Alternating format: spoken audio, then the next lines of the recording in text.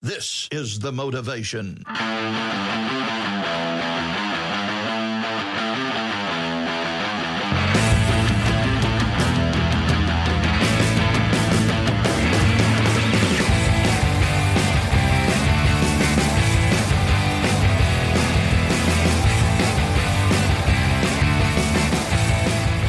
Hey everybody, welcome to another episode of Jiu-Jiterios Coast to Coast, the podcast that's about everything a Jiu-Jitero encounters on the daily, from training to everyday life and everything in between. I'm your host, Frank Garcia, currently a purple belt under Professor Victor Cervantes at Rivalry Jiu-Jitsu in Fresno, California. And I'm joined by my kick-ass co-host today, Cousin Ann and Alfonso. What's going on, Playboys? What up, cuz? I'm just happy to be here, ready to do this again and see what we got going on. How about you, Alfonso? I'm doing good, man. Can't wait for this episode, talk to these guys, and we'll see what kind of shenanigans we get into. Cool. All right, well, as you guys know, we're doing a double banger episode this week for Veterans Day. So today, in honor of Veterans Day, we got a couple other Jiu-Jiteros joining us that also happen to be veterans, along with Cousin Ant. So we got Sean Hamilton and Gabriel Vasquez. Welcome to the neighborhood, Playboys. What up? What's going on, Gabers? What's up, Sean? How you doing, Gabers? Good, man. Just good. Just enjoying my Sunday, man, and just enjoying the day. Thanks for having me. Fuck yeah, Sunday, fun day. Want to give a shout out to anybody or anything? Just all the homies at Rivalry Jiu-Jitsu, man. That's what's up. Wholesome love. How about you, Sean? How's your Sunday been going so far? Gaber just said it best, man. And then I really don't have any shout outs other than the homies at Rivalry. So I'm ready. I'm excited to get in this conversation. Yeah. So I just wanted to take a little bit of time out. You know, we always talk jiu-jitsu and stuff when we're on the mats and whatnot. And I know you guys are all military and whatnot, and you guys got some crazy ass stories. And a lot of times we don't get the time to share those things or just share basic viewpoints on things. And so I kind of want to just, because I'm not military background, Alfonso's not military. I mean, we know Cousin Ann, and Cousin Ann shares stories with us, but it's kind of limited, you know? We had Chris and Henry on earlier, and they just kind of gave us a little sneak peek into a little bit of boot camp life, living on a ship, living out in the field, doing crazy shit. We talked military food. And so it was kind of cool just hearing things that's not normal, you know? So letting the rest of us civvies know what military life may have been like, you know? And so we came up with actually more than a few questions here. But if you guys have any questions throughout or something else pops up that you want to share with us, please feel free to share whatever you like. The podium is yours. So you guys ready to jump into these questions? Sure. Oh, yeah, let's get it. Get to them. All right. I'm going to start off by asking Sean. Sean, why don't you let us know what branch you're in? And now that you're not in, what is it that you miss most about military life? Well, I was in the Navy. I wasn't true Navy because I never went on a ship. So I got to get that out of the way right away. What I miss most about the lifestyle is probably how easy it was to access like things like medical and anything I need, dental, medical, food. Like it was just right there on base, especially when I lived on base. Like it was so convenient. Now, even though I have the VA and such, it's still like a hassle, man, to get into the VA. But I think that's probably what I miss the most. The convenient lifestyle. Yeah, man. Honestly, like the military has it set up so where like you literally don't worry about anything. You just do your military like job, whatever your MOS is or whatever your job is, you do that. Yeah, you guys kind of have like a shitload to worry about as it is. So maybe the less things that you guys got to worry about, the better for sure. What did you do, Sean? What was your MOS since you brought it up? Oh, well, I joined the military originally the Navy as a rescue swimmer. And then down the road, I ended up converting to a Master at Arms. So which is pretty much like a MP, like military police. And I did the I did the whole military police thing in Bahrain for a bit. And then after that, I was a real tryhard. So I got picked up by anti-terrorism. So I worked with NCIS and designed like defensive layouts for bases over in the Middle East. I spent my whole career over there. So nice. All right. Damn. And what made you join the Navy instead of any other branch? I just got back from North Dakota. I worked up there during the oil boom. And I went back to college and I just did not like get college. I went a semester before. I made it through, but it was like a struggle, you know. And so basically what you're saying is you were smart. You went to school, you were smart, and then you joined like a good branch where you had good food, good lodging, and everything like that. Is that what you were saying? No, I didn't join the Air Force. I wish I would have. Like, that would have been tight. No, I joined the Navy, man. I didn't really want a combat job, but I wanted a job where I felt like I had meaning. And I watched this movie, The Guardian, I think it was called, with Ashton Kutcher, and he's like a rescue swimmer, but for the Coast Guard. Oh, yeah. I can't remember what the title of the movie was. But I was like, it's Guardian. Yeah, I was like, that looks fucking badass. And my whole life, I've always been a swimmer. I love the water. I'm always comfortable in the water. So I was like, fuck it. Yeah, I want to be a rescue swimmer. And so that's what I pursued. But going through the whole school and all that, I had anemia. I didn't know I had anemia, but they wouldn't let me fly anymore. So I had to like get force converted. And I was like, whatever. Oh, man, that sucks. It happens, but I'm a firm believer in like fate. Nice. So I had a really good career. It's a positive outlook. Sure. Yeah, heck yeah. Yeah, for sure. All right, Gabers, what about you? What branch were you in, and what do you miss most about military life? I think you were on a ship, right? Yeah, so I was in the Navy from 2007 to 2011, and I served on board USS Ronald Reagan, which was an aircraft carrier.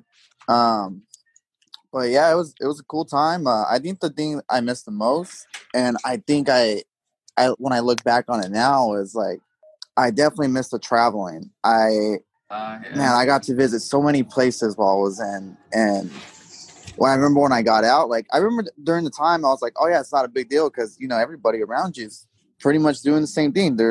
We're being able to see the same stuff, so you're like, oh yeah, everybody's enjoying this experience together.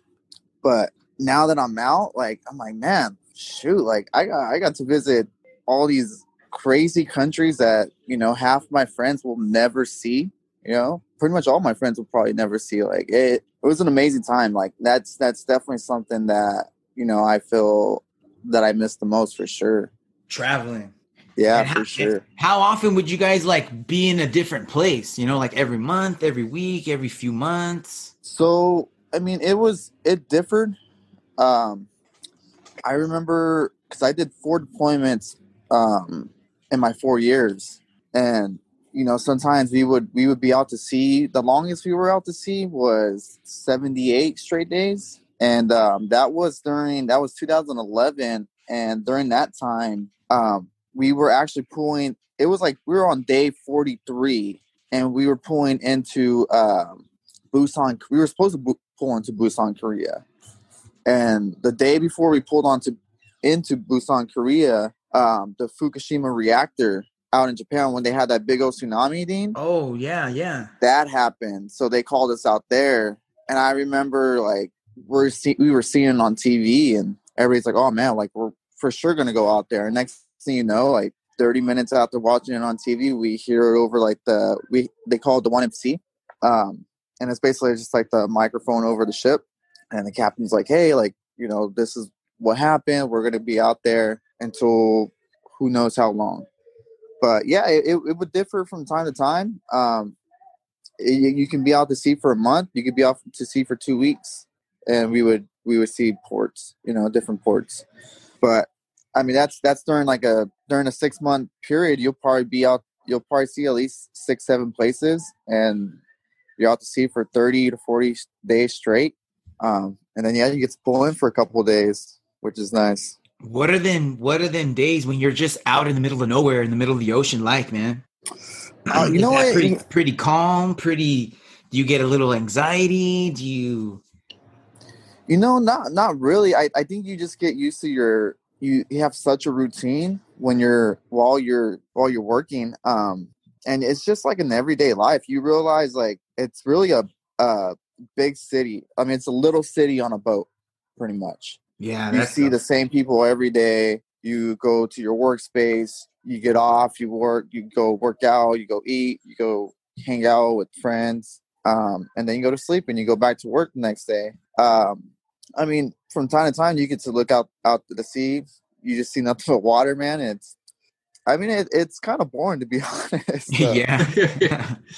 I mean, basically, it'd be just like looking out into an empty field or like looking out in the plains. It's just Yeah, the oasis of whatever you look at that just seems to go on forever. yeah. It's nothing but water, man. It's really nothing to look at. Did you guys ever have any crazy like turbulence and or crazy waves, or you have to deal with anything like that? Or are you guys pretty stable on those big ass battleships? You know what? For being on a carrier, you don't really feel it too much. There was only one time in my career where I remember feeling like the waves, and it was like really, really hard. And Man, that's crazy. I remember walking down. They call it the P-way, and I remember walking down, and I remember like going from like walking from one side and then going to the other side. But that was like one time. But yeah, for the most part, man, like you don't feel anything. Pretty stable then. All right. Yeah.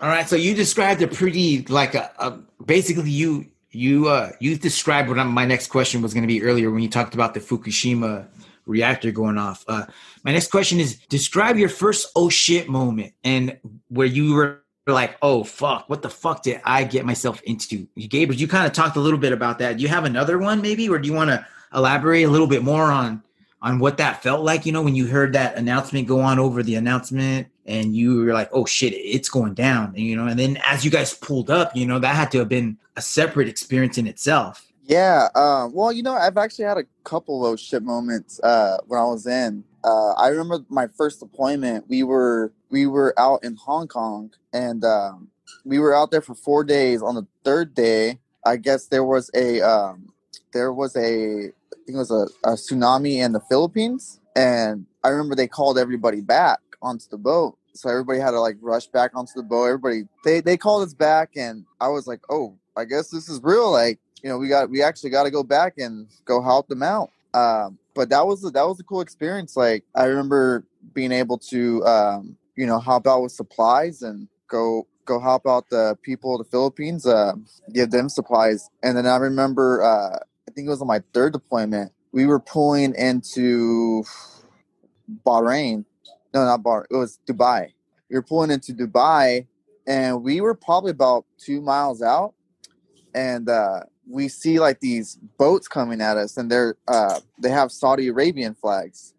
And so when you're on the boat, like there's a certain amount of feet, like the boat can pull in, or somebody can pull into you before you can engage in like either talking to them to tell them to stop. You could tell them to before you engage in any type of like. It's like a red, yellow, green zone. Yeah. In the green zone, they're in warnings, but they're in the yellow. You like start aiming at them, and then if you're in red, you shoot them.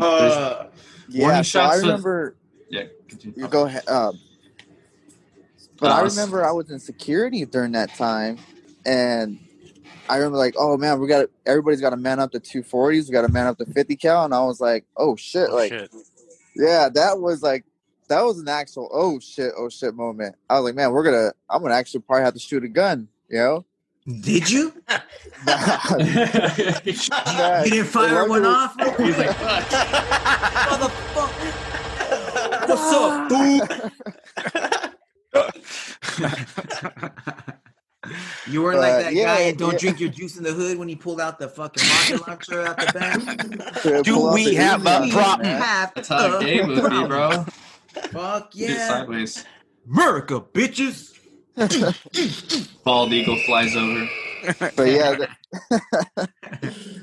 that just, I mean, they pulled up to a certain amount of feet and then like they had to turn away. But yeah, man, I was like sweating bullets. Like I remember manning a 240 and I was like, please don't let me like have to like, in reality, like, it's like, yeah, you want to, but there's some type of feeling you're like, man, I really don't want to do this, but if I have to do it, America. So man, yeah, dude, I know exactly what that's like. Dude, Sean, why don't you tell us what's your oh shit or what the fuck moment? I have a lot of those. I had a couple of those. I was in like Navy from 2012 to 2016, and out of 3 of those years, I spent the whole time in Bahrain and then traveling around the Middle Eastern like AOR. So after I like worked my way up in the ranks, I got picked up by anti-terrorism, and basically what my main career field was designing defensive layouts. So I had to get like a heavy equipment operating license. Sean, is that like making bases on Clash of Clans? Actually, yeah, kind of a little Dude, bit. I'm fucking good. No, you might be, dude. Probably. I thought I was good because I grew up playing this game called Warcraft, and you would like build like bases and like armies and shit. Yeah. Real RTS games, bro. That's what I'm saying, yeah. It's high intelligence, high IQ stuff, you know? I mean, that's See, not me. Dad, I wasn't wasting time. Okay, so anyways, back to anti-terrorism. I was the only guy on the crew who... yeah, Frank, shut up. Yeah, Frank. I apologize. No. I feel bad about it. Don't apologize to that guy. Come on now. She's going to choke me out like on Monday, you know? It's all right, man. I'm his little cousin. I get used to it all the time. Just point your 50 cal his way, man. For sure. So anyways, I was the only guy with the forklift license or like a heavy equipment license. So there's this, on the base I lived on, there was this gate that all the merchants would come through. Basically all this stuff that would come through that they would sell in the shops and in the restaurants on base. And that was the only gate they would come through. And everything would always come from out of town, well, like in the city of Manama, Bahrain. So it's always like outside vendors. You don't know where it's coming from. So a dog would always sweep it, obviously, to make sure there's no bombs. Mm. So when a dog smells something it's used to, it sits. And that's what the dogs are trained to do. So anyways, I'm like 3 months before I'm about to get out of the military. I'm fucking checked the fuck out. I'm on cruise control right now. I'm doing the bare fucking minimum to get through my day without getting yelled at. Because I know I'm out. I'm out of the military. And this truck pulls through the trading post, little area, and a dog goes through to sweep it, and it sits. What does that mean? Shit. That means it smells a bomb. Oh, fuck. So with how it works is they bring another dog that hasn't been training that day to see if it's just the other dog was tired.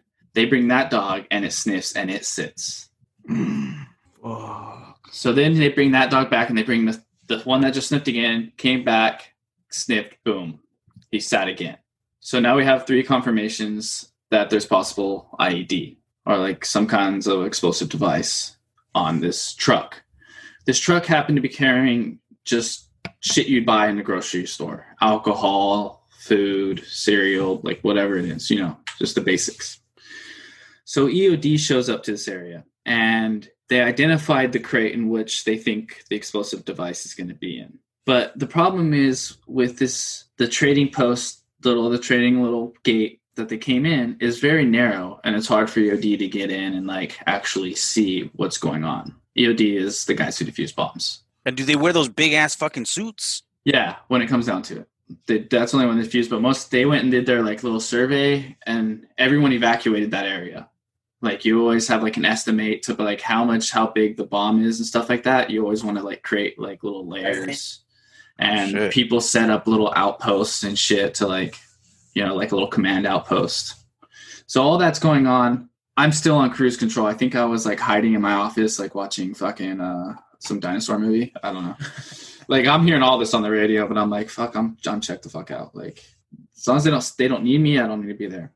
So EOD is like, we need somebody to remove all the boxes around that crate so we can get in there. So the only one who was qualified to do that apparently was me. Oh. So I get called by my first class actually who was there, who called me out in front of like the commanding officer, was like, oh, I know a fucking guy who's like skilled in this and all this, blah, blah, blah. So he's the one who called me out. He's the one who's like, yeah, this guy can do it. Did you beat the crap out of him afterwards? No, I got a lot. I'm not going to say the dude's name, but he was not a good character, man. Not a good character, man. That doesn't sound like a good guy. Well, anyways, so I end up showing up. Sounds like a piece of shit, actually. Hey, that's what he gets for moving boxes so well, man. Hey, bro, I guess, I'm a forklift. Bro, if they needed a box mover, I could have helped them out. That's what I did in the military, bro. Exactly. I got you, Sean. Thank you, bro. I appreciate that. So I get there to like the little command outpost and they debrief me on what's going on. And this is when I get caught up to speed. And my first class who called me out was like, yeah, that's the guy. He's got this, blah, blah, blah. Here's a forklift key. They gave me like access to whatever forklift I wanted. So I just grabbed like a random one, did all that, got the debrief. And I'm like, hey, I look at my first class and I'm like, hey, bro, I need you to come spot me. I need to like, if I'm going to do this shit, because at that point, it was like what Gabe said earlier. I was like, well, fuck it, America, you know, like this is what I signed up for. I mean, if it blows up, I'm going to die instantly. It wouldn't be that bad, right? You hope. You know, like, exactly. So I asked my first class, I'm like, hey, man, I want this to be okay. Everyone's evacuated out of the area, the explosive area. I'm going to go out there, which is like probably 400 yards from the nearest person, you know, because they're expecting an explosion. And I'm like, I need someone there to like guide the forks in so I don't like hit it at all, you know? Like, it's hard. Have you ever driven a forklift? It's like really hard to like see. Nah, bro, we're Mexican, dude. We do everything by hand. So the first class looks at me and he was like, no. And I was like, you motherfucker, you're going to risk my life, but you won't even be out there to like spot me, like to make sure like everything goes okay. And then like all the other like higher officers and stuff look at him. And then he was just like, no, I don't really know anything about that. So I think you should probably do it by yourself. Oh, that's said that bitch made, dude. In front of everyone. John, are bro. you Mexican by any chance? Nah, man, I'm a white boy, but I grew up in okay, so, you know. Because that's probably some shit that would happen to us. Just letting you know. That's how we feel. That's fucked up. Nah, bro, you're brown. Go for it. You got it. You got it. So anyways, I was like, fuck, man. But you know what he did offer? He was like, here, take the hard hat just in case. And I was like, you know what? That's what I need. Make sure my hard hat's on. I changed my mind. He's not a piece of shit, Sean. Yeah. You're safe, bro. You're safe. I'll give him that. So once you got that force field around yourself, then what happened? Well, and actually, this guy named Chief Long, he's an outstanding leader. He's been through it all, man. He went like multiple combat tours, he's just like what you think like the sailor, the idea of a sailor is, you know, like tattooed, like dip Popeye. in the mouth, like spit out, like just, Popeye, dude. That was fucking Popeye. Jesse, This man straight up called that. Yeah, this man just straight up called out my first class, and he was like, I got you, Hamilton. I'll spot you. And this man Pulled out his binoculars.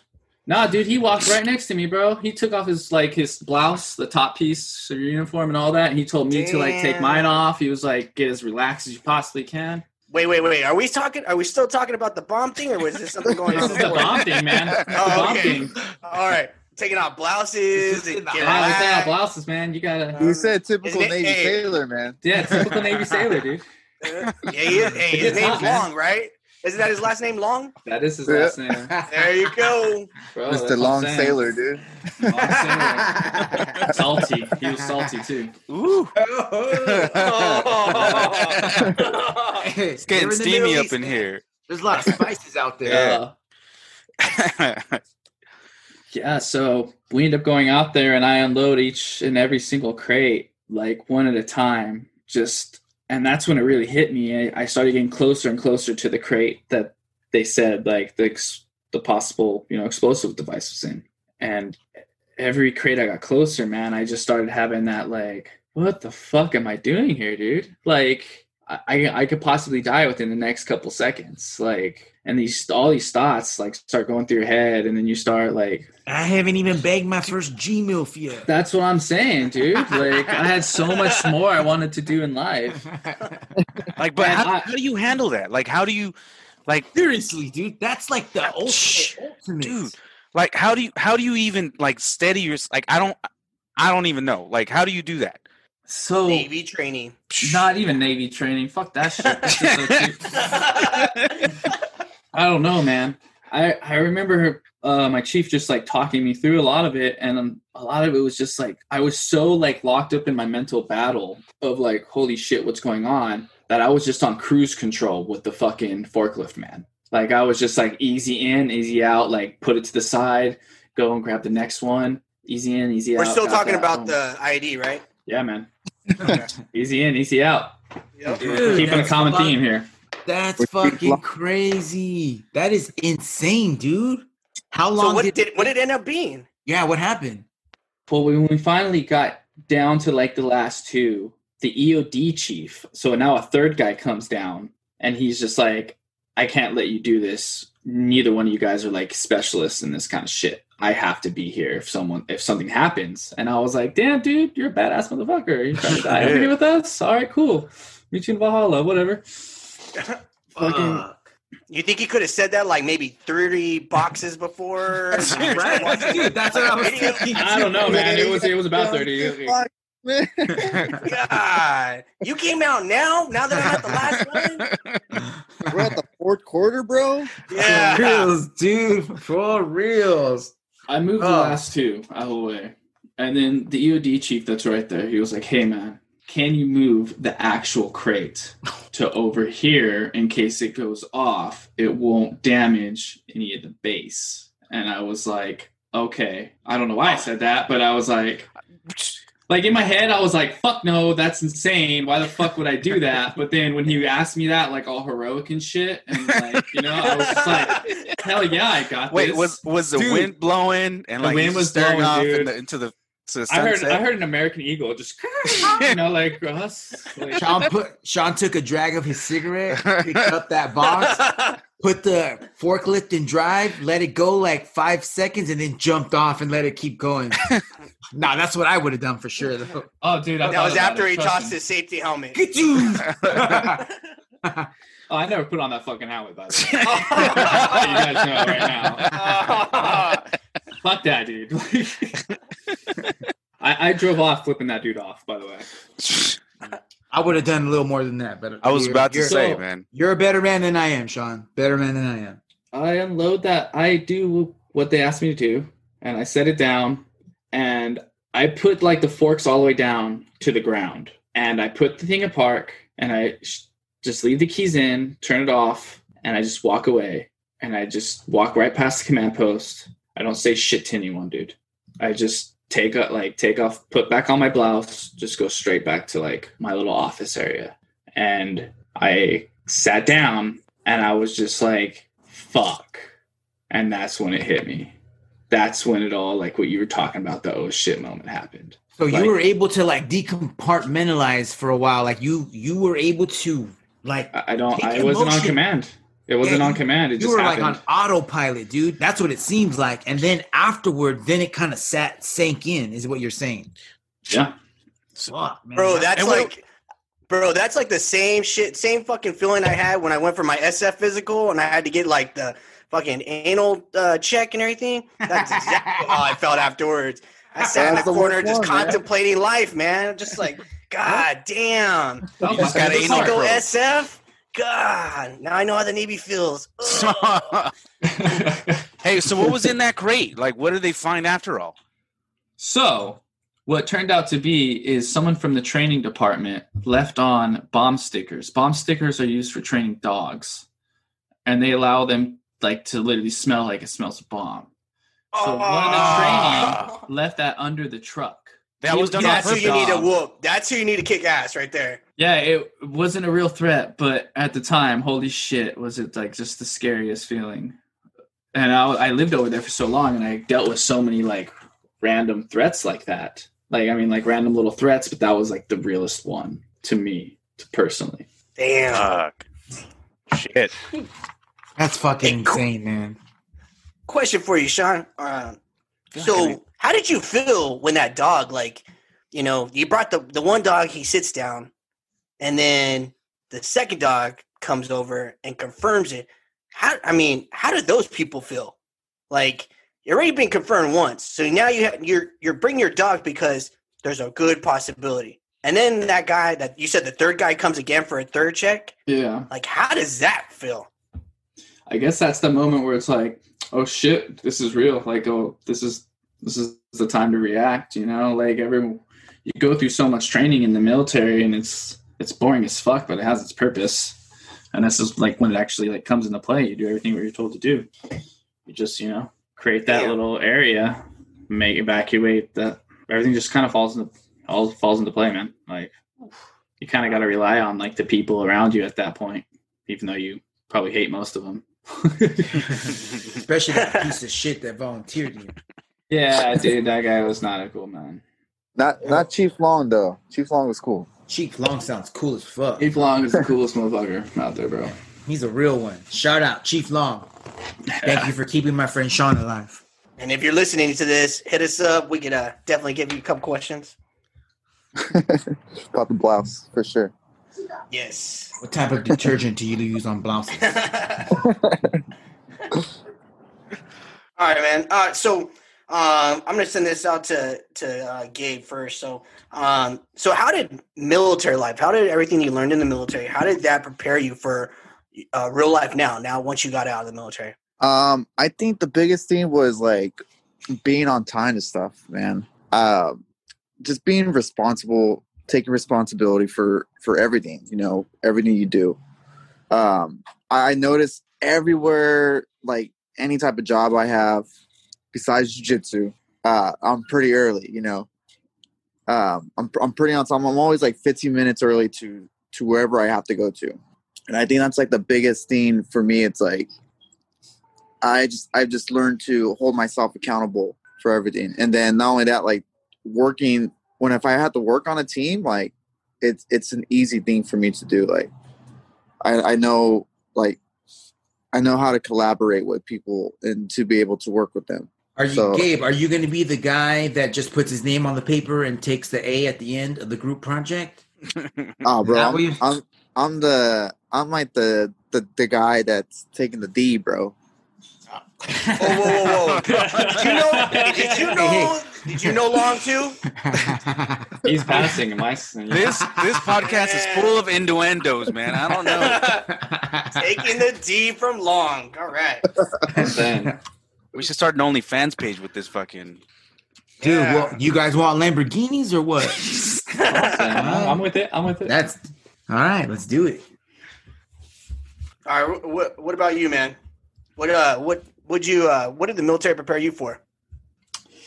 For me, honestly, it was the military getting out was a really hard transition because I lived in Bahrain for so long and I just did like that thing. And I never came back to the US.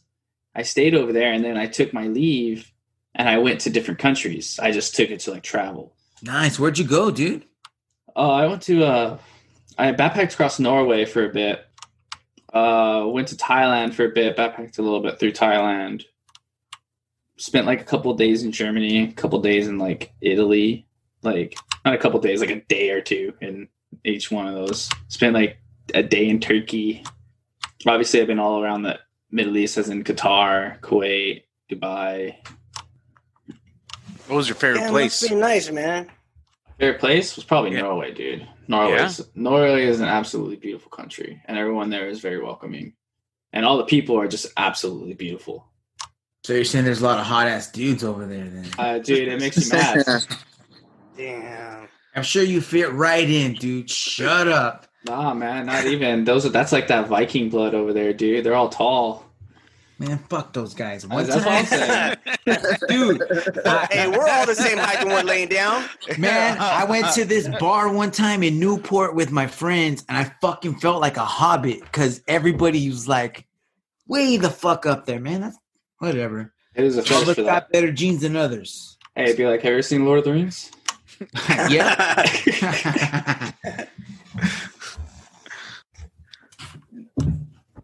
All right. Well, next question. Do you guys feel that there's beef between different branches? I think one thing we can all agree, man, is the Coast Guard's not a real military, bro. What are those guys? Shout out to those man? puddle pirates out there. Oh, puddle pirates, huh? But yeah, I don't think there's like real beef, but there's definitely that friendly beef between, like, because I remember when I was on the boat, we used to have Marines on the boat that were stationed with us, and we every once in a while, like, you just talk shit to each other. So there is definitely always that like playful shit talking, and yeah, I definitely think that's one of the fun parts about being in the military is like just talking shit to the other branches. You know, hey, you know, Navy's better than this than you, or Marines are better than you guys, and so on. You know, so I definitely think there's that playful fighting for sure. Always trying to one up each other. Yeah, somehow. for sure. One thing that I want to get your guys' take. One thing we talked about, because when we had Chris and Henry on, Chris and Cousin Ann are both Army, and Henry was Navy. And so Henry was talking about, I asked Henry what's his favorite food to eat when he was on the ship, and he said chicken cordon bleu. And Cousin Ann is like, fuck, I got like fucking tuna and crackers. He's like, at least I thought it was tuna. Yeah, exactly. You're like, you got an animal? You know? He was like that one kid in that movie where he goes, "You guys are getting paid." Remember when they go on a trip to smuggle drugs back in? Yeah, I'm talking about yeah. Mark Wahlberg.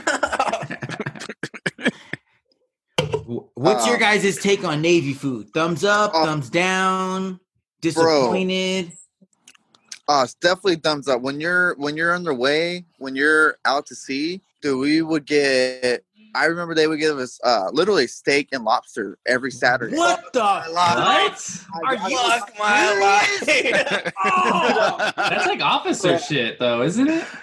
Huh? Isn't that more for officers? Dude, have you Nah, seen dude, that was biceps? they gave us it every Saturday. We were out in the Gulf. Man, that's nice. Dude, they definitely spoiled us when we were out there. I mean, honestly, are you really surprised when you're saying like, "Oh, we went on deployment"? He's like, "Oh, I went to Hong Kong. I went to the Bahamas." Dude, Henry was telling us when he would get deployed that they would call them booze cruises. What? You can't drink on the ship, though. Oh, that's the one argument. Bro, You can't drink on the ship, man. Bro, you party with something like the Australian Navy and then like the English Navy, dude. They allow beer on the ships, man. So they'd be out there in the middle of the sea just getting trashed like old school pirates, dude. Yeah, that's actually a true story, man. I remember when we had a thing called the Rim Pack, and we meet up with I think it's the Australian Navy, the British Navy, and there's like one more. But I remember asking them, I was like, "Hey, like, what's it like on the ship?" They're like, "Oh man, like, we got beer on the ship. We're allowed two beers a day." I'm like, "What?" Like, dude, we don't get any type of beer. They're giving us beer that's Old Duels, bro. And we have to be out to sea for 45 days straight. Oh, we're out in the desert for a year with O'Doul's. Yeah. I wish we had 30 days of no beer. Man, this guy. I'm sorry, cuz. Calm down. I'm sorry. I'm sorry. I need another beer. Ooh, sorry. Bro, I'm not in the desert no more, cuz. Hey, steak and lobster, bro. I'm just saying that's why Navy's better, bro. Hey, you ain't lying. Because every time we would come around you guys, we always made sure followed you guys like little dogs. We'd follow you guys wherever you guys were going to go eat because we knew you guys were going to have some good food or something. True, man. Did you guys get garlic butter with that lobster tail? Dude, they would give us like these little potato things that had like this butter and Sounds so bomb. Oh man, I forgot what else, but it was I don't even know what it was like a potato and it had some type of butter in it and it was fucking amazing, man. Gabe, do you think that they still give steak and lobster on Saturdays? I hope they do. Because if they don't, man, I just signed up for 6 years. Do it. But yeah, they would give us like steak and lobster, and they would have these things called ice cream socials, dude, where they would have like ice cream. Ice cream socials? We had those in kindergarten. Yeah. We would go have ice cream with the class next door. Yep. It was so good, man. Fucking cool. Yeah, ship life was not. It's born because you're just constantly out to sea and you want to go out and have a drink. But you know what? It's not that bad, man. Just take the lobster. It was terrible. I didn't have that experience. So bad, man. All right, I'm gonna. So what did you do with your scarf during this time? That's what I want to know. What did you do with your scarf? Shit. Here we go with the scarf. Henry was talking about. Cousin Ann was talking about how during boot camp he was in Missouri and he experienced snow for the first time, and he put on all the gear they gave him, and it wasn't enough to keep him warm. And Henry was like, well, you know, when I was out in so-and-so, I had to wrap my scarf around me and grab my peacoat and walk out to the chow hall. And Cousin Ann's like, you had a fucking scarf? Hey, dude, we do get to shoot a scarf, bro. Nice ass scarf. Cousin Ann's a little sour on that. So Hey, the peacoat's nice as fuck, too, dude. It was cashmere. Yeah, probably. It was only 70% cashmere, though, guys. Barely cashmere. Only 20% more. All right. I'm going to move on to the next question before Cousin Ann has an aneurysm. All right. We can start with Gabers. Gabers, what do you wish civilians knew or would practice that is normal for military life? That, like, what I'm trying to say here is, what is it about people that never did a day of military life that just annoys the shit out of you that you wish people would stop doing? Ooh. Man, I got one. I'll let Sean answer first on that one. Yeah, go for it, Sean. Henry mentioned he hates how sometimes non-military people speak on behalf of military people. Like they have a say-so in what you guys have done. Oh, yeah, like my brother is in the military, so I know what's going on. Yeah. No, I think my biggest one, dude, is the whole 22 push-ups for veteran suicide. It's like, if I was feeling suicidal and stuff like that, and you came up in front of me and started doing push-ups, I'd probably want to shoot myself even more. So when you go through, like, you're scrolling through, like, your Instagram feed and you see these people, like, you know, for the one day of the year that they actually care about veteran suicide, they post pictures, you know, the 22 push-ups or whatever. I get it. It's for, like, spreading awareness, and I'm all for spreading awareness to help somebody out. But instead of doing, like, 22 push-ups for, you know, veteran suicide, why not just call someone you know, or talk to them? Reach out to 22 veterans. Yeah, that's real difference. That makes a ton of a difference to go talk to someone if they're feeling a certain way, than just be like, hey, I support you by watch me do these push-ups. And especially if it becomes like one of those Instagram things where everyone just wants likes and follows, you know? For sure. And they're just like, look at me do these push-ups. Like, look at me. I got a buddy who calls that humble brag. Look at what I'm doing. I'm paying for somebody's groceries. Bitch, you don't gotta tell us about it. Just fucking do it. Yeah, exactly. Yeah. Okay. Yeah. Oh, just talk to somebody, or, you know, in that kind of way. Mm. Yeah, that's a good point, man. Yeah. I agree with you. I can totally see that. Yeah. So I think one thing that probably more annoys me than anything else is like when you talk to somebody like, oh, you know what? I almost joined the military, but they didn't accept me. I think that's one thing that they'll tell you, like, this bullshit story of like how they didn't get accepted into the military, but they really wanted to do it. The dudes who would be like, yeah, dude, if a drill sergeant got in my face, I would fucking lay him out, dude. No one's yelling at me, bro. Nobody's yelling at me. I'm the alpha. You're just like, shut the fuck up. Those are the same dudes who who talk about street fighting when you talk about jiu-jitsu, and they're like, oh, dude, I don't need to train. Bro, I'm telling you. Bro, I'm telling you. I'm unchokeable. That shit don't work on me, bro. I got these fucking dogs. I just go red and just bodies drop. Bro. Well, just because dudes, none of this. They think they're unchokeable because they got no necks, man. Those are the dudes. Bro, that's the 90-day fiance guy. Probably going to choke him out. I threw a challenge out. How do you know about 90 Day Fiance? That's what I want to know. Dude, I don't know about that guy, man. I just seen that dude out in San Diego like 2 weeks No, ago. you saw him for reals? Yeah. Saw him, bro. Does he still put What? mayonnaise in his hair though? Dude, he was putting mayonnaise and he was proposing at the same time. Hey, Bro. bro, that girl he was with was pretty good looking, dude. Bro, that's Big Ed. You guys don't That's know Big Ed. about Big Ed, man. Big You need to go watch that show. Yeah, I'm putting it on the list right now. That and buy a cashmere scarf for myself. You got money for Should've joined that? the Navy, bro. You better be in the Navy. God. You need Navy money for that. man. Shit, I'm gonna go to a freaking surplus store. That's where I'm going.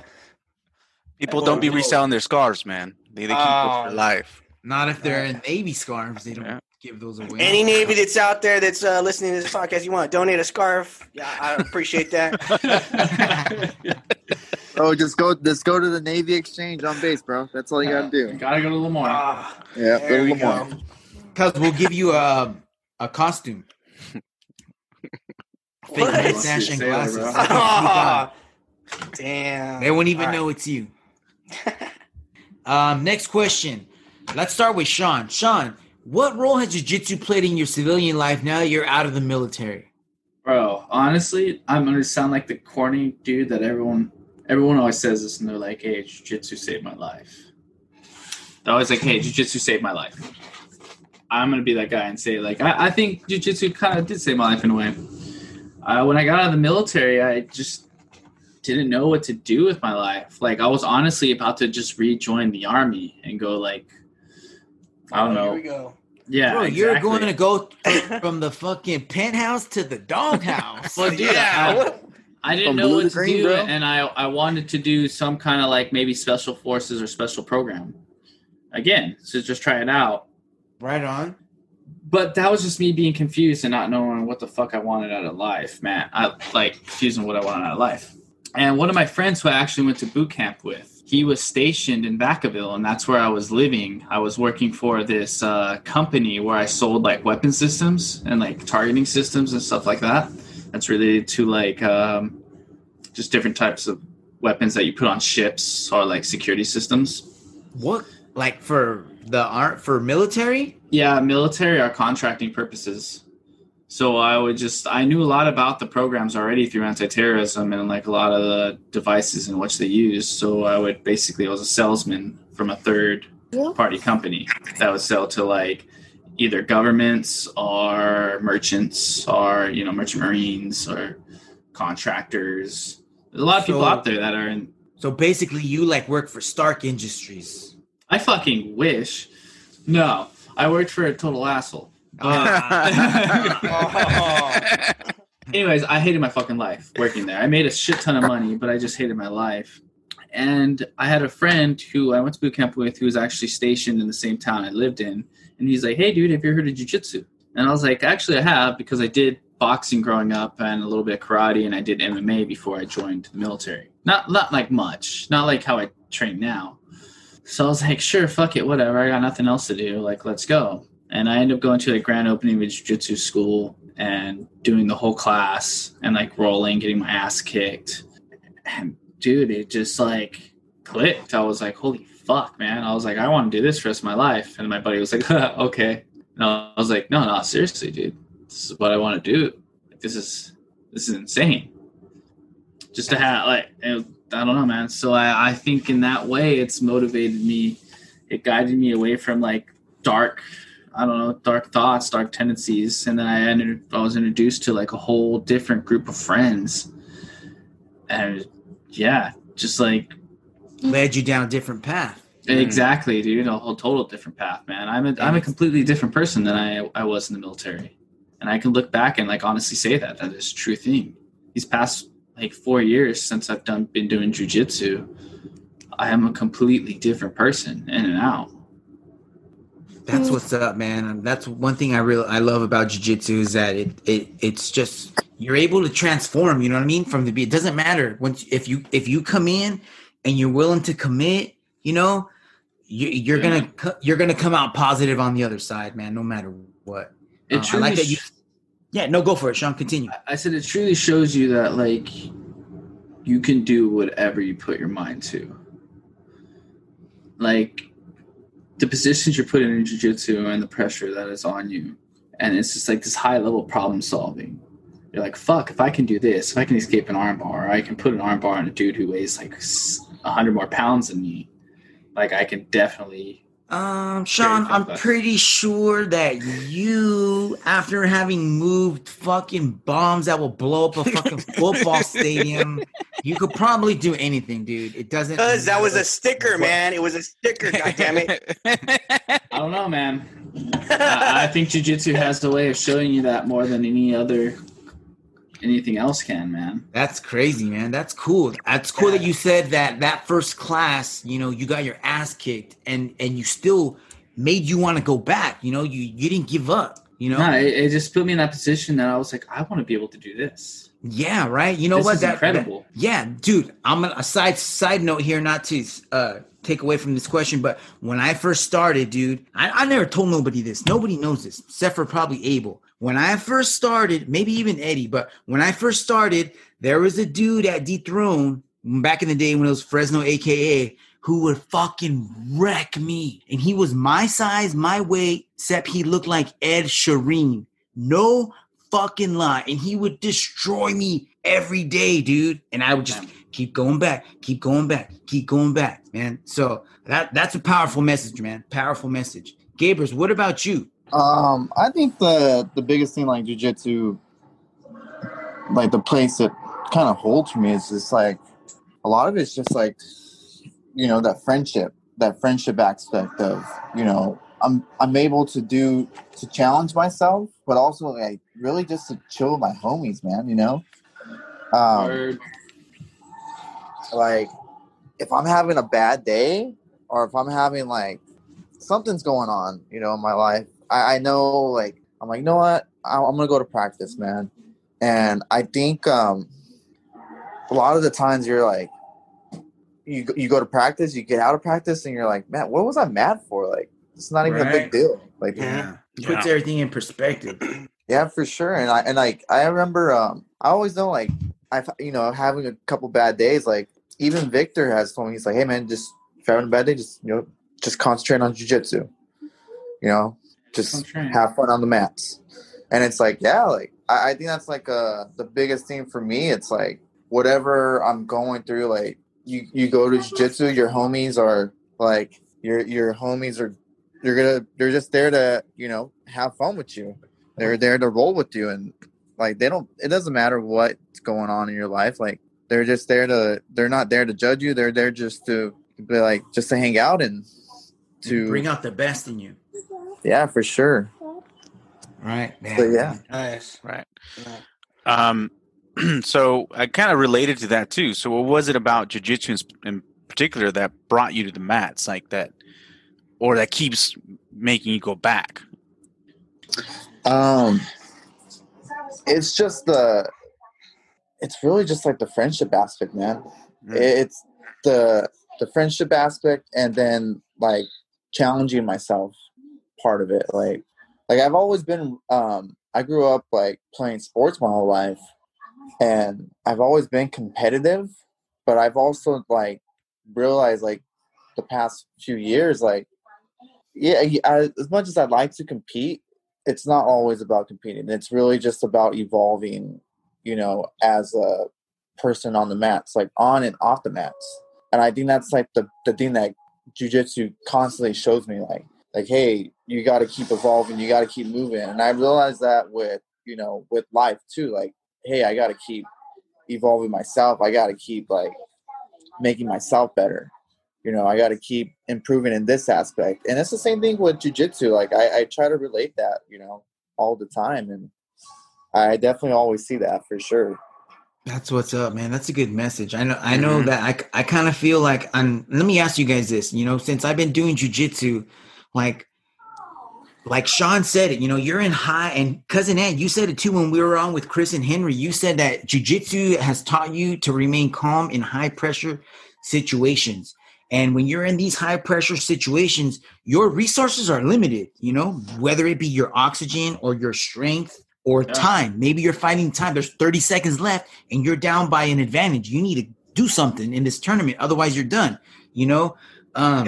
putting things in perspective and putting you in those high pressure situations just turns you into a greater person, you know. And speaking of resources, you know, when you're in the middle of a match or when you have limited resources, you realize what you can and you cannot do. And so kind of when I'm in a match, I'm like, why am I using this energy right now? I need to slow down because I'm going to run out of this, you know. Just like when I'm in real life, in my day to day, and if I'm at work and I'm doing something and I feel like I'm wasting my energy, I just kind of think like, what am I doing right now? Do I need to keep doing this, or could I use this time and this energy to do something differently? Do you guys ever think like that? Not take away from you, but like how I think of jiu-jitsu is more of like it was funny. Gabriel said he did sports his whole life. For me, I did jiu-jitsu. I mean, I did video games my whole life. I played video games growing up all the time, man. And to me, jiu-jitsu is like the ultimate video game, bro. But you're playing with your body and you're learning all these different moves and combinations, and you're just trying to like defeat your next opponent. And that does like come to play what you're saying. Yeah, no, I totally agree, man. Like just the game. It's like it's playing chess. I mean, you hear it all the time, but really, it's playing chess with your limbs. You know. For sure. Yeah, I agree with you. I agree 100%. Gabriel, anything you want to add to that? No, like I definitely agree with, you know, like jiu-jitsu, like sorry. Go for it. Yeah, definitely, like there's, you know, when you're put in these high pressure situations, like you do learn, like I said, that's why I was saying you know, about the part about evolving. You know, you realize like when you're going through high pressure situations in life, like it's just like jiu-jitsu, like you have limited resources of what you can do and you have to use those resources. And it's the same thing in jiu-jitsu, like you have to use whatever space you have, you know, or whatever you have access to. Yeah, absolutely. And it is like absolutely like a chess game. So yeah, I definitely agree with you guys, man. Life is a chess game, bro. All right. We got one last question for you guys. Cuz, you got another question? Yeah, actually I do. Being that both Sean and Gabe are both Navy, want to get your experience. So we had Henry on just the other day, and he was telling us a story about how he remembers, you know, when he was on the ship for the first time. It was like, I think it's one of his ship moments. And he was talking about how he was, you know, in his bunk or whatever you guys call it. And he, you know, he's laying there and everything and, you know, going to sleep. And it was like his first experience, you know, sleeping on the ship and everything. And he looks over and he sees his buddy, or I guess you guys sleep next to each other or something like that. But he sees, what's that? Oh, okay. So maybe Gabe, maybe you have a little more experience with this. And so he had a friend that was next to him, and he kept seeing the blanket moving and everything. And just kind of, you know, this is a common. Taking in some extracurricular activities, some mental jiu-jitsu, you know, going on there. Little hand-to-hand. Wondering if that's like commonplace for you. But you know what, like I was saying earlier, you got to use the resources you have, man.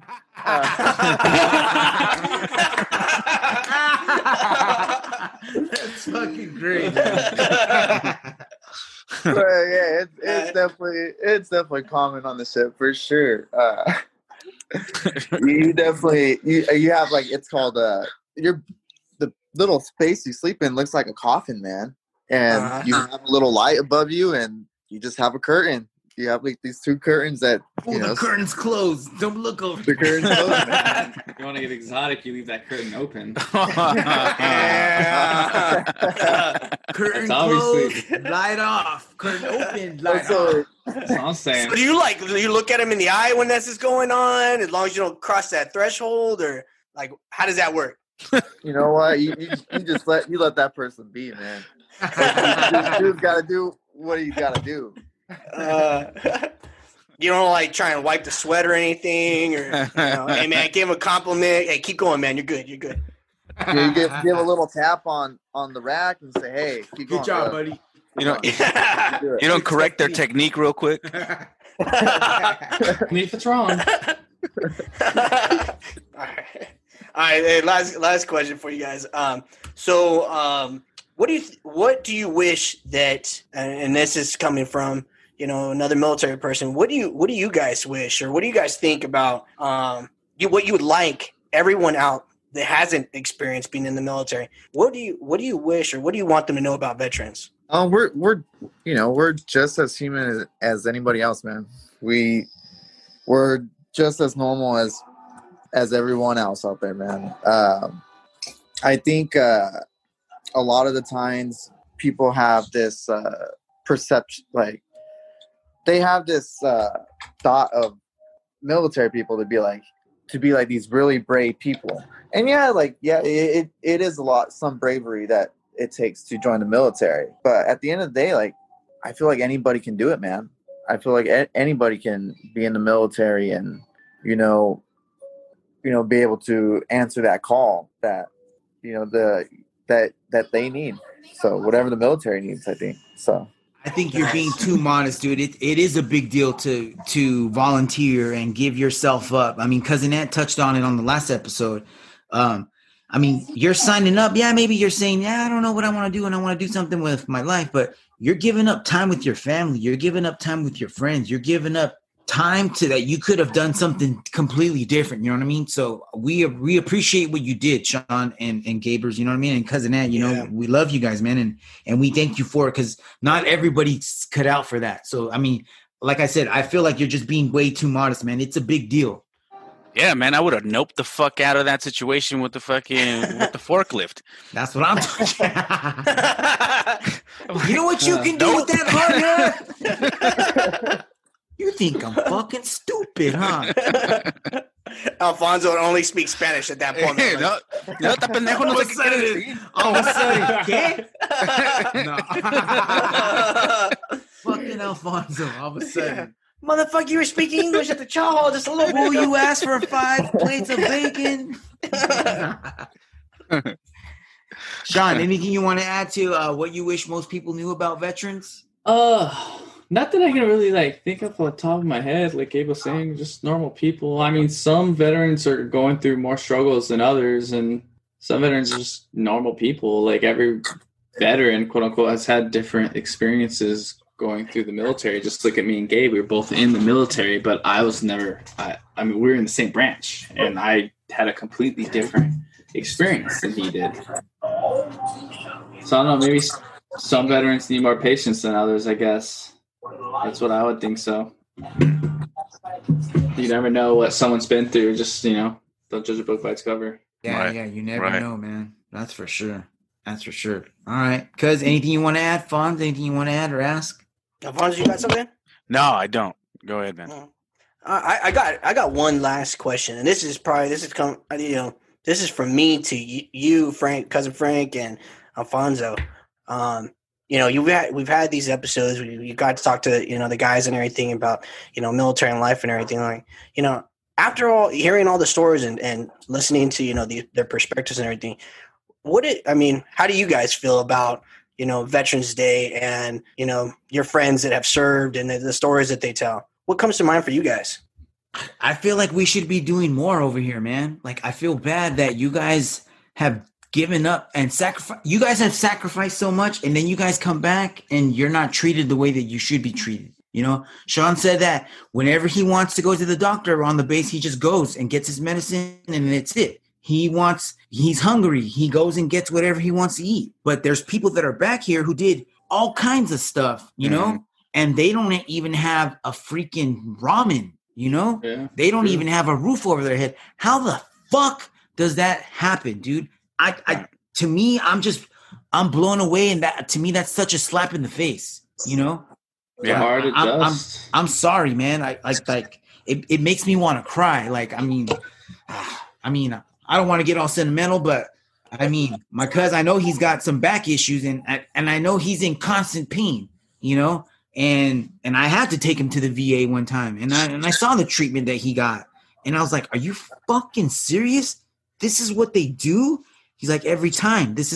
No, man, that's not right. That needs to change, So for me, that you guys need to be treated better once you're back, That's what we're saying. If they're so eager to get you guys to sign up, they should be just as eager to accept you when you're back.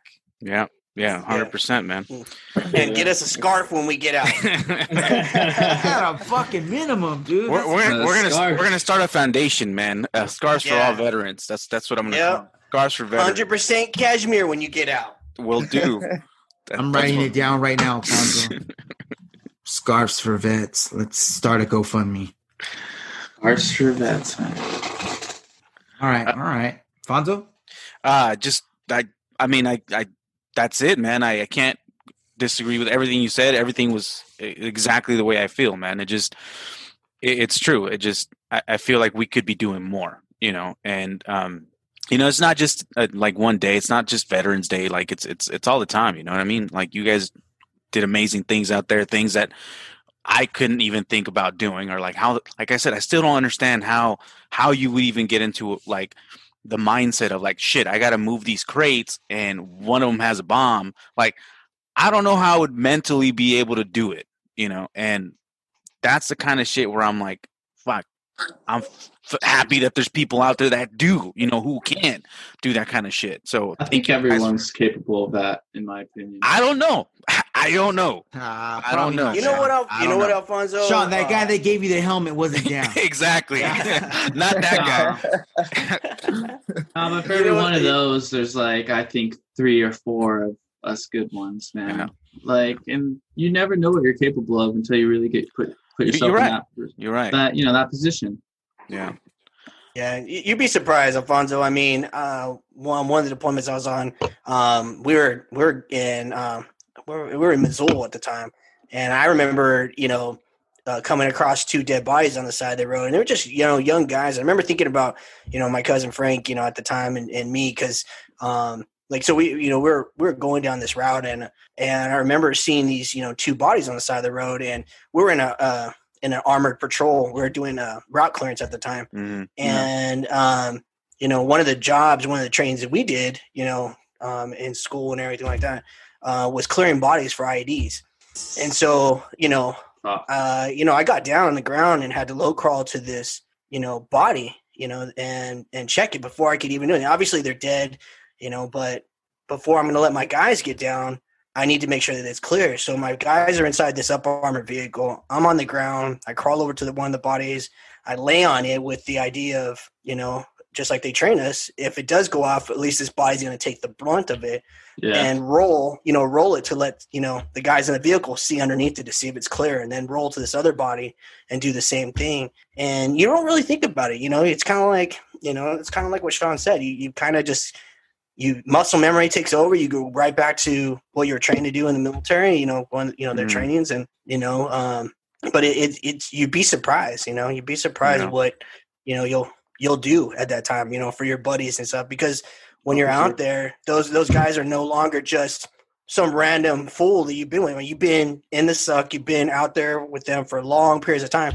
It's like me hanging out with Alfonso. Yeah, it's your family, and so it's like, I'm going to do this for Alfonso. I'm going to do this for Frank. It's the same, that same mental mindset, So I commend Sean for doing what you did, man. That's awesome. Yeah, you Sean. came out from going out there and doing that and checking that, putting yourself there, especially like months or weeks before you're going to get out. Like, you're on the stretch to go home and like make it out with no issues, no limbs gone or anything like that. And all of a sudden you get called to put it on the line. And you went out there and did it. I commend you, man, for that. I mean, I kind of like went in there with that mentality of like anyone else would do it in that kind of way. And then maybe you have to kind of tell yourself that, like, maybe you're doing this for the good of the world, or like anyone else who was good would do the same thing.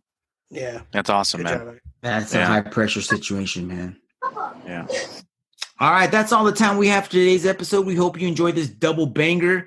Thank you to everyone that was able to make this episode a reality. We've been thinking about this for a while, and we've been cooking it, and I'm happy with it, man. I had so much fun. Thank you to Chris Fernando. Thank you to Henry Badillo. Thank you, Sean. Thank you, Gabers, for joining us. Please, Playboys, anything you guys want to add? Any shout-outs you want to give, Gabers, before we head out today? I just want to, thank you guys for having me. Shout out, like I said, shout out to the homies at Rivalry. And then shout out to all my shipmates that I was able to serve with, man. Definitely made my time in the military worthwhile for sure. So shout out to them. That's what's up. What's up. Thank you, Gabers. Thank you. Sean, anything you want to add, man? Yeah, just thank you for having me on. It was really fun, man. Gabe said it best, shout out to everyone, especially in the service, man, and those who are still serving. Man, you guys go through hell, man. It sucks sometimes, but we appreciate you. And saludos. Yeah, man. We appreciate the support as well. For sure. Well, glad you guys were able to join us, man. Fonz, cousin, anything you Jiu-Jiteros want to add before we head out? Yeah, man. I just want to thank Gabe and Sean for taking some time out of their day and coming on the show with us, and just want to thank you for your service. Thank you for everything you guys have done, and and also just want to make a shout out to all the veterans and their families out there. Because not just the veterans that are serving, it's the families back home that are doing their time too. Oh, for sure. They're serving their country, just by supporting their families that are out there. So I just want to thank everybody. Happy Veterans Day, and thank everybody for listening in and being a part of this. What about you, Alfonso? Yeah, same, man. Just want to thank Sean and Gabe for coming on and talking to us about their stories a little bit. And thank you for your service, all the veterans out there as well. Happy Veterans Day. Thank you for everything you guys do. And had a lot of fun in this episode. Thanks, everybody. Yeah, cool. But before we head out, man, I want to make sure to mention Chris Fernando's little side hustle he's got, Break Grip. Check him out. They got some sweet ass fucking gear. I'm sure he's going to be coming up with some fire stuff for the holidays pretty soon. So when you get a chance, check him out on Insta, Break Grip. We'll be posting his link pretty soon, or some pics of some of his stuff. In the meantime, Jiu-Jiteros, stay safe. Visit our new website at podpage.com/Jiu-Jiteros C2C. Leave us a voicemail by going down to the bottom right-hand corner. Look for that little blue microphone icon. Click on it and leave us a message. Let us know what you want to hear on a future episode. Until next time, keep rolling and training if you can out there, and we hope to hear from you soon. Peace. Yag Shemesh. My name is Borat. I have a great news. Kazakhstan Intelligence Service want to bring Enquirados Jiu-Jitsu to our great nation. Great success. Alfonso, I send you pictures of my manhood, yes? Wow, high five. Call me back. I am a real American. Fight for the rights of every man. I am a real American. Fight for what's right. Fight for your life.